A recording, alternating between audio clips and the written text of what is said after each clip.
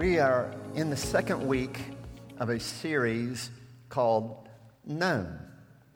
And last week, if you were here and were blessed by the worship services, you'll remember how we often claim names that aren't true about ourselves. And we claim names that we may have been given since we were kids, that we didn't measure up, or that we weren't our parents' favorite, or that we just didn't do things as well as other people did, or as we've grown older that we may not account for much anymore. And as you've heard, you are awesomely and wonderfully made. That's what David says in the psalm, that we are awesomely and wonderfully made. And today we're going to read the first 5 verses of Psalm 139. But before we do, let us go to the Lord in prayer. O Lord, open our hearts and minds by the power and the inspiration of the Holy Spirit, that as the Scripture is read and proclaimed, we may hear with joy what you'd say to us this day. You know, the word of the Lord is found in Psalm 139, a psalm of David. O Lord, you have searched me and known me. You know when I sit down and when I rise up. You discern my thoughts from far away. You search out my path and my lying down, are acquainted with all my ways. Even before a word is on my tongue, O Lord, you know it completely. You hem me in, behind and before, and lay your hand upon me. Such knowledge is too wonderful for me. It is so high that I cannot attain it. This is the word of God for the people of God. Thanks be to God. All right, Pete, am I doing this right? Is that, yeah, okay. All right, just making sure. Yeah, I was told that was a move that the usual preacher here does after he takes the class. So I just did that for you, Pete. Yeah, searched and known. You know, growing up when I did, a song that was popular was a song, I'll Be Watching You by The Police, and you all might remember that. And you might remember how Sting starts it out by saying, every breath you take, every move you make, every bond you break, every step you take, what? I'll be watching you, right? I'll be watching you. And then he goes on in the bridge, oh, can't you see that you belong to me? Every step you take away just breaks my heart. You remember that? I mean, it's a song that Sting said, you know, I wrote it, I woke up one morning, I just started playing on the piano. And I came up with all these words. Now, if you listen to the words, you know, there's nothing too deep about it. You know, break, make, take, stake, you know, and I'll be watching you. You know, there's nothing too theologically significant about it. And said, but I just woke up and I knew it was going to be a hit. So he sang that song, and it's one of those songs that, you know, you've probably heard. I was going to ask the praise band to play it, but I didn't know how that would look, you know. So, but he began to think about this years later, and he said, you know, that song is kind of creepy. You know, you think about this, someone watching everything that you do and saying that you belong to me. I mean, that can kind of seem creepy, can it? That, you know, someone's watching over you all the time. And in our day and time, when we have these things in our back pocket, when we hear about folks being worried about being tracked, people know where we are, right? People know exactly where we are. We know about our identity. If you have heard of somebody, you meet somebody, you probably do this. You Facebook stalk, right? You go online to look at, see who that person is and what they're about, or you hear the name, what they look like. You go and check those things out because, we're being watched. We're being noticed. It's amazing, isn't it? I was typing in online to find a vacation rental in Charleston. And it's amazing that my computer keeps telling me I need to go to Charleston. I mean, these ads pop up all the time, don't they? Hey, here's this deal in Charleston. Here's this thing you can go to in Charleston. How? I'm watching you. That's what's going on. It is interesting, isn't it, that we live in a time when so many people kind of spook that. We are being watched. And Psalm 39 starts out with this notion of You cannot escape the gaze of God. It's a concept that we call theologically, if you want to get fancy, omniscience. Omni meaning all, scientia meaning knowledge, all knowledge. God has all knowledge. God knows everything. God is aware of all the stuff that's going on, not only in the world, but in the universe. And there are some people, when they think about that, they get this image that if you ever have a $1 bill, I know people aren't carrying cash anymore, but if you ever find a $1 bill, on the back of it, there is this pyramid with this weird-looking eye on it. Some of you all remember that. You remember money. You remember cash. You remember that thing that is green. Well, on the back of that $1 bill is this thing. It's the eye of providence, and it kind of looks weird and creepy. And some folks, when they think about God, it's this distant eye looking at us, just seeing us from afar away. Of course, I'm in this service with Ben, so I got to do my Lord of the Rings quote. You know, it's the eye of Sauron. Those of you who are in the Lord of the Rings, you know that eye of Sauron. He sees everything. He knows what you're looking at. I mean, it's this distant eye, or maybe even the evil eye that knows what you are dealing with. And even in popular culture, we have that. Not too long after Sting saying, "I'll be watching you," there's a song of Bette Midler saying, "God is watching us." What? From a distance, not involved with our lives, but seeing us from a distance, not personally caring about us. You know, even though we are being spookily watched by things on the internet, and folks are Facebook tracking us and going on Instagram seeing who we are, if you're into those things, we all want to be watched, don't we? Lovingly watched. Now, everyone knows what a redneck's last words are, don't you? Hey, y'all, watch this. You know, that's. But we all want to be watched, don't we? Kids, when they're there at the pool, and I know you all do swim up here sometimes, and when you chop through the ice. But when a kid is at swimming lessons and first learning to swim. Hey, Mama, Daddy, watch this, watch this. When they're about to make that first jump in the pool, hey, watch this. Why? Because they want someone they love to take notice of them. When they go to the school play, you know, it was cute going to the Parkland school play the other night. There was always one little kid that's going to wave at her mom, you know, to make sure that the kids, the parents know that there are kids there watching. And that kid wanted to know, Mommy, I'm here, I'm here. And even when we get a little older, and when we're teenagers and we say, oh, gross, Mom's here, in their hearts they're saying, I'm glad Mom is here. I'm glad Dad is here. They notice when the parent doesn't show up at the ball game, they're too busy or on their own business trips, and they miss out because, well, kids want to be noticed. We all want to be noticed. And I know we have some college students here, and when you go away from school, that's kind of scary because you're worried that you're going to fall through the cracks. Someone's going to notice you. That's why you join sororities and fraternities and take part in great programs like the App Wesley Foundation. We want to be noticed by people. And as we get married, right? Because we want to be known. And one of the great fears in life as one gets older is that, well, no one notices us. We're lonely. We're lonely. You know, the society since the pandemic, but even before the pandemic, the world has become a lonely place. In Great Britain, in the United Kingdom, they have developed an agency for loneliness, a ministry of loneliness. It's become a governmental agent because it's become such a problem.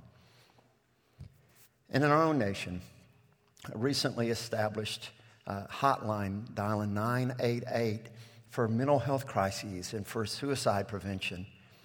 And if you all are dealing with mental health issues, see somebody. Call somebody. But 988, it's been open about 6 months. It's had over 2 million calls. Because so many people feel alone and not noticed. Feel like no one is there lovingly looking at their lives. And now we see the good news that David writes in Psalm 139, you have searched me and you have known me. Searched me and known me. Not knowing God that looking at us from a distance. No, it's a God who is intimately involved with the lives of people, knowing us. It's not, I went to hear Dale speak at the earlier service, and if you want to hear a good sermon, you might want to go over there right now. But anyways, at the sanctuary service, Dale said this. He said, God isn't searching for us like someone who's lost their keys. Anyone who's lost keys or glasses, that's why I got 100 pairs of these things around. You know, it's not like that. God searches us from this standpoint of already knowing where we are, mining the depths of our souls, mining the depths of our being. The biblical witness gives a testament to this. I love the call of Samuel in 1 Samuel 3. There's Samuel there lying asleep in the temple, and he hears the voice being called, Samuel, Samuel. And he gets up and he thinks it's his stepfather, Eli, the priest. Happens 3 times. But he's not aware, you see, that this God that he thought was so distant is aware of who he is. And he calls by name, you see. Not some distant God, that's not involved in our lives. No, he is right there. Jesus puts it this way. In John 10, he said, I know my sheep, and my sheep know me. Why? Because I call them by name. And the biblical understanding of knowing somebody's name is that you know all about that person. That's why, you know, in ancient times, people are kind of hesitant to share their name, because when you shared your name, that means you're sharing information about yourself. You're sharing who you are. I guess maybe in modern parlance is that, you know, friending somebody on Facebook or getting to get to know somebody, giving them maybe even your social security number. You don't want to do that, obviously. But that's how intimate having a name was. You have searched me. You have known me. Knows us by name. That means knows what you're dealing with at this very hour. It says he knows my lying down and my sitting up. It means that all the activities of your day, God is well aware of that. Think about your day. You know, what you're doing at work, God knows about that. God knows about when you're lying down at night. And it's a wonderful fact to know that when you're most vulnerable, when you're there asleep, when you're there with your dog snoring next to you, God is aware of all that. There's nothing that escapes not his far distant gaze, but his loving gaze, intimately involved with who you are, knowing who you are, caring about for who you are. It says this in the psalm, before even a word is on my tongue, thou knowest about it, O Lord. Now, the scriptures are replete with admonitions about guarding your tongue. You know, Proverbs 10 says the fool does not watch over his tongue. In Proverbs 12, it says that the tongue is like a sword to those who are reckless. And in the New Testament, in James, he said, you might think you're righteous, but if you don't control your tongue, you are not. So before we even say anything, God is aware of it. Those loving words that we say to our friends and our family, God's aware of those. But also God is aware of the fact that sometimes our words are not what they ought to be. When we go around and maybe, talk about somebody, God is aware of that. You know, in Deep South culture, I mean, I'm up here in the northern part of the South in North Carolina, but Deep South culture, you know, it's okay to talk about people if you use the words bless their hearts afterwards, right? You know, I mean, that's something that we do down in Alabama. Now, I don't know if you do that in North Carolina, but in Alabama, if you say bless their hearts, that makes it okay. No, not really. But God is well aware of what we say. Can you imagine all of your words for the day going across on a teletype for everybody to see? Even those words that you mutter under your breath as you're driving along, seeing that guy that's cut in front of you has run that red light about hit you. Yeah, you know what I'm talking about. I see lots of people going, oh my gosh, yeah. All of them. And even more so, God is aware of our thoughts before we even think them. What if your thoughts were projected on the screen up here? What would be up there? I wish this preacher would quit so I can go to lunch. Yeah, okay, I get that, yeah. But what would be up there? Because God is aware, before we utter words, it's a thought, right? It's something that's there. In my own mind, it'd be worry, fear, a concern about the future, what's going to become of my family, and intersperse some thoughts about Braves baseball and Auburn football. But there's all sorts of things up there that don't have me focused in on God. But here is what David says. Even though you know all of that stuff, even though you know that I'm not the man I ought to be all the time, even though you know the fact that I've failed, even though you know about that Bathsheba thing, even though you know about the fact that when you said, trust in me, I didn't trust in you, and so I declared a census so that I would know how many men I have in my armies rather than trusting in you. You know about all that. And such knowledge is too wonderful for me, he says. Wow. Such knowledge is too wonderful for me. It hems me in. I love our United Methodist doctrine of grace. And we believe in this doctrine called prevenient grace. That means it's a grace that goes on before us. Before a baby is born, there's grace surrounding that child. As that child grows up, that is surrounded by this grace, even when we're not aware of it, even when we're thinking things that we shouldn't be thinking, that we're surrounded by grace. When I was in school, in seminary, and I took a preaching class, and some of y'all maybe have heard me talk about Fred Craddock, who was at the time one of the 10 top homileticians in the English-speaking world. I mean, I was blessed to sit under his feet for several classes, and we had a chance to preach a sermon, and then he called us into his office, and he would analyze a sermon and talk about it. Now, I don't remember too much what he said about the sermon. That may have been the quality of the sermon. That's why I didn't remember too much of what he said about it. But it probably had to do something with grace. And when I was said and done, I said, Dr. Craddock, tell me about this grace stuff. What's your understanding of it? And being who Fred was, because he's gone on to be with the Lord, he told a story.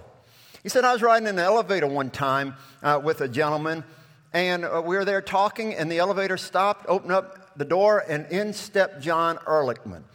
Now, for those of you that are too young to remember this, and I was really young when this happened, but I do recall that name, John Ehrlichman. He was one of Nixon's White House associates involved in the Watergate scandal and did a lot of underhanded things that brought down the Nixon administration.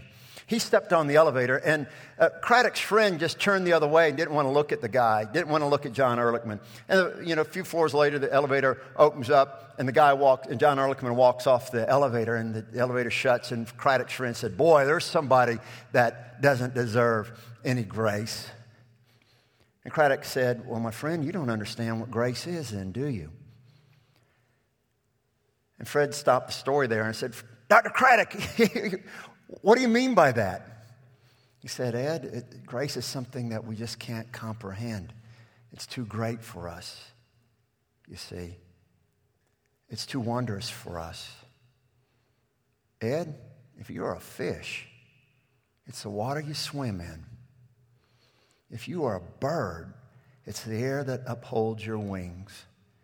It is this reality that surrounds your life. Or as David says, it hems me in. Grace hems us in. Grace is what is there for us. Despite the fact that this Jesus, this God, knows all about us. When I think about Psalm 139, and this God that knows all about us and accepts us anyway, I can't help but think about the story from John's Gospel in the 4th chapter where Jesus is with his disciples there in Samaria. And now, I don't know what you would think about is the country you would least want to go to because you didn't like the people that much. Probably right now, thoughts going on in the world, you might say Russia.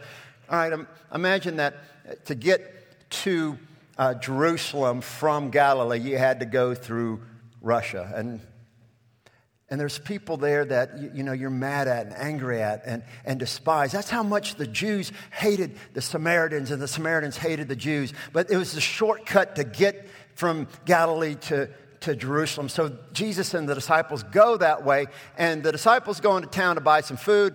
And there Jesus is at a well just waiting, and this woman shows up at midday. Now, we know from our study of cultures, and particularly ancient culture, that you didn't go to the well at midday to get water, because the water would be a little hotter, a little less fresh. People went to the well in the morning to get the water for the day, to wash the dishes, to do the cooking, all those type things. But this woman's there at midday, and she's surprised to see somebody waiting at the well. And Jesus speaks to her. An immediate sign that he is accepting her. And he begins to have a conversation with her about who she is. And she tries to change the subject about saying, well, we worship over here, and what are you Jews doing here? And Jesus says, no, I know who you are. You're a woman that's been married 4 times and living with somebody right now. And that is why she is at the well at midday. The folks in the village know about that woman, and they know, you are an adulteress. You're a loose woman. You're a woman not worthy of anything. But Jesus knows all that and says, I offer to you living water. Living water. Water that will give you life. And in her excitement, she runs to her friends in the village, and she says, come meet somebody who knows all about me. And though the text doesn't say this, it's implied, and loves me and accepts me. We all want that, don't we? We all want that. We want someone to love us despite the fact that, we blow it. We want someone to love us and accept us because of who we are in God's sight. We want someone to love us and accept us despite the fact that we may be addicted to something to hide the pain that's in our lives, to hide the fact that we have the self-loathing. We want someone to love us and accept us even because of that, despite that, to bring us out of that. For you see, David longed for that. And he makes this great proclamation, such news of you hemming me in. As you can put it this way, from another psalm he wrote, goodness and mercy follow me all the days of my life. Goodness and mercy, they hem me in. Even though you know every bad word I've said, every evil thought I have thought, every deed that's uncharitable you have done, you have loved me despite the fact the things that I have done. Wow. We know the Apostle Paul was the greatest missionary that probably ever lived. I mean, there's great missionaries out there, don't get me wrong. The Christian history is replete with great examples of that. But the Apostle Paul, you think about this. He went on 3 missionary journeys. If you read 2 Corinthians 11, you see all the things that he endured, numerous beatings. He was stoned. He was shipwrecked. He was persecuted because of his faith. And yet, near the end of his life, he writes the book of Romans. And in the 7th chapter of Romans, he makes this proclamation: I do the things I don't want to do, and the things I want to do, I don't. Who shall save me from this body of sin and death? For you see, in an earlier letter, in 2 Corinthians, Paul makes this confession: I asked over and over again that this thorn in the flesh should be removed from me. This, as he says, this messenger from Satan. And the response he gets back is this: my grace is sufficient for you. Now, no one knows what this thorn is. I mean, there's all sorts of speculation, everything from being nearsighted to, having to deal with his own lustful thoughts. Who knows? But I have a feeling that this Romans 7th passage gives us a hint. He felt like he was unworthy. But when he surrendered himself to the worthiness of Christ, he was lifted up. For as David Seaman says in a quote from this book, I think Vern maybe have already shared with you, Abba's Child. We have this enemy that tells us lies about ourselves, that whispers into our hearts that we are not worthy, that we've blown it too many times, that we try to beat something that we've been dealing with, flying off the handle, maybe dealing with some addiction that you are still struggling with day after day. And David Seaman says that's the greatest tool of the enemy to make us feel like we're so unworthy, to tie us up in knots. Even if we are fully aware of the fact that we're sons and daughters of Jesus, he comes into us and says, you are not worthy. You're not really loved by God. You got to do all this stuff to earn that love. No. You're loved because you're made. And that grace is sufficient. In our great Methodist tradition, we know that we have been blessed to be a part of a movement founded by John Wesley.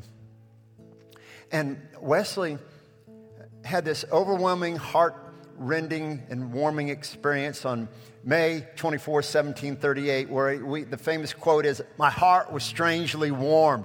And he felt like that Christ indeed had died for his sins and his sins alone. And he felt so enthused about the faith, and it launched the Methodist movement and launched him going out in all the world to proclaim the gospel. But less than a year later, he writes in his journal, I am not a Christian. How come? Because there was a voice whispering in his ear, you're not worthy. This isn't about you.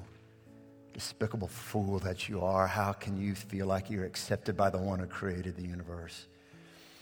And thank God Wesley started digging into Scripture, and he came across this passage that became one of his favorites. 1 John 3:20, though our hearts condemn us, God is greater than our hearts. My friends, when you're hearing the whisper of the evil one in your life, saying that you aren't worthy, you don't amount to much, that you've blown it again, hear this. You're hemmed in by unfailing love. That's never going to let you go. And the reason why I had Ben sing that jazzed up version of this hymn that we call And Can It Be, it's 363 in the Methodist hymnal if you ever want to pull it out. Wesley, on his deathbed, said, read me Charles's poem about a Savior that died for me. And some of the last words he heard on this earth were this, no condemnation now I dread. I can now boldly stand before the throne. And that's why we have to know, friends, that we're surrounded by grace, and to be invited to grow into that grace so that we can live this life confident in the fact that no matter what, you and I are surrounded by never failing love. Amazing love. How can it be that the King of the universe would die for me? But he did, to show you how much you're loved. Amen, amen, amen. Let us pray. Oh God, we believe the lies about ourselves so often. We've talked about that some last week. We talk about how the voices that the evil one uses to make us feel like we're less than worthy, that we don't measure up, that we may be too fat, that we are not talented enough, that we may be too short or getting too old, or Lord, the list is endless. But you have told us throughout Scripture that you care for us, you love us no matter what, and you have made us wonderfully and beautifully, fearfully and awesomely. Let us live into that truth, God, even when it's so hard. To feel the fact that we are hemmed in by your amazing love, that grace surrounds us no matter what, and that you call us to grow into that grace so that we can live more confidently, live more boldly. We can enable others, Father, to experience that grace as well. So, Father, let us go from this time of worship confident in your love for us. We ask this now in the name of the one who is that ultimate sign of love, the King of glory, Jesus Christ our Lord. Amen, amen, and amen. Let us stand and worship.